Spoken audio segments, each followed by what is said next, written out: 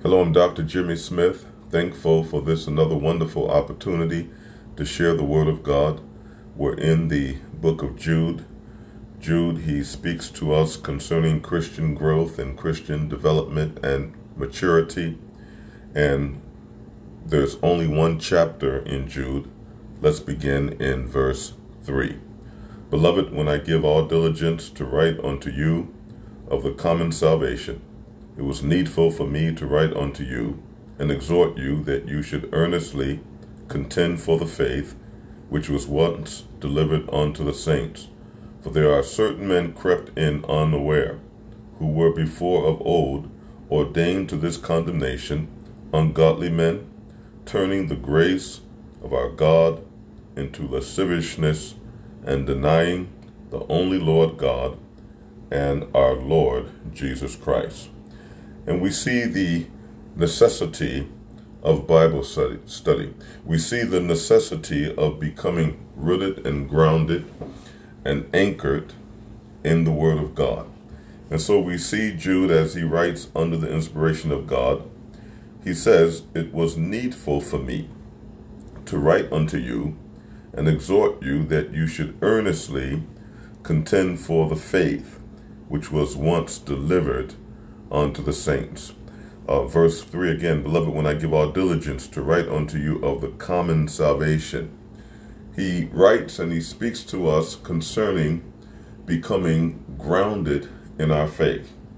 To know, like we know our name, that salvation is exclusively in the person of Jesus Christ.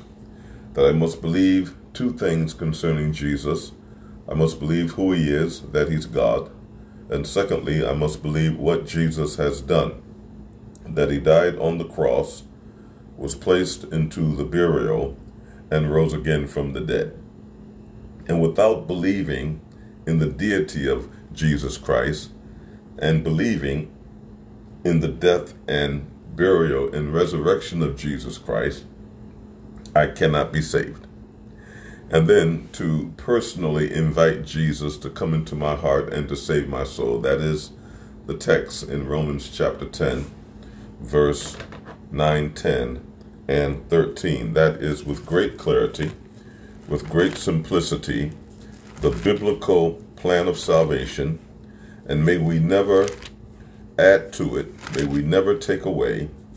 May we never, beloved, add to the clear, concise scriptures, because what we have here is the inspired, inerrant, infallible, holy Word of God. And the plan of salvation is spelled out in Romans chapter 10, that if thou shalt confess with thy mouth the Lord Jesus, and shalt believe in thine heart that God hath raised him from the dead, thou shalt be saved. Verse 10 says, "For with the heart men believe unto righteousness, and with the mouth confession is made unto salvation." And then verse 13, "For whosoever shall call upon the name of the Lord shall be saved." That's what Jude is referring to when he says back in Jude and verse 3, "Beloved, when I give all diligence to write unto you of the common salvation." That salvation is common, salvation is simplistic, salvation is clear, but he also goes further to reveal the fact that we are dealing with apostates, we're dealing with false teachers, false proclaimers of the Word of God, and he wanted you and I to know that. And it is true back when the text was written, and it is true today. Note again in Jude and verse 3, "Beloved, when I give all diligence to write unto you of the common salvation," and then it says, "It was needful for me to write unto you and to encourage you and to exhort you that you should earnestly contend for the faith which was once delivered unto the saints." He says it is necessary that you and I would hold up the bloodstained banner. It is necessary that you and I would speak truth, irregardless of where we are, to whom we're speaking with, be it family, be it friend or foe. We do not go along with the wrong doctrine just to get along with sinners. And so he informs us here in Jude that we shall become inundated with false teachers, false proclaimers, and he wants the Church of Jesus Christ to take a stand on that which is biblical. And that's why Jesus came. He came to die for the sins of the world. And as we look at the Apostle Paul, as we look at John, as we look at Peter, they stood fast. They held up the bloodstained banner. And may it be true of you and I, beloved, that we refuse to compromise, because we're going to hear a lot of things. And we may hear it from people that we love very, very dearly. And it's possible for our loved ones to be wrong. And they are wrong if their doctrine or teaching is contrary to the Word of God.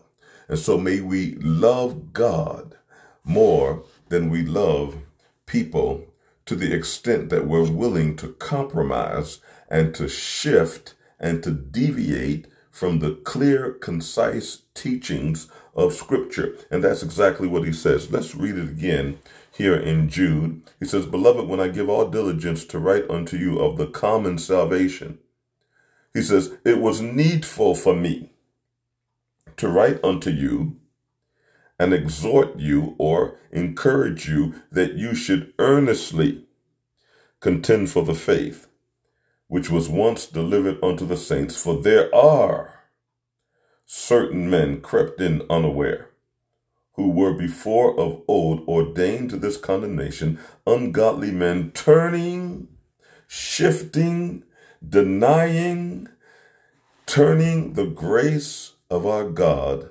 unto lasciviousness, and denying the only Lord God and our Lord Jesus Christ." It's not what people say, it's what we believe concerning the Bible.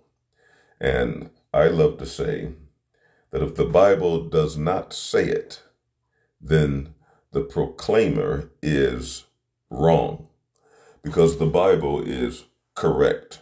The Bible is holy. And may our allegiance be unto the Word of God. Too often we're willing to go along just to get along.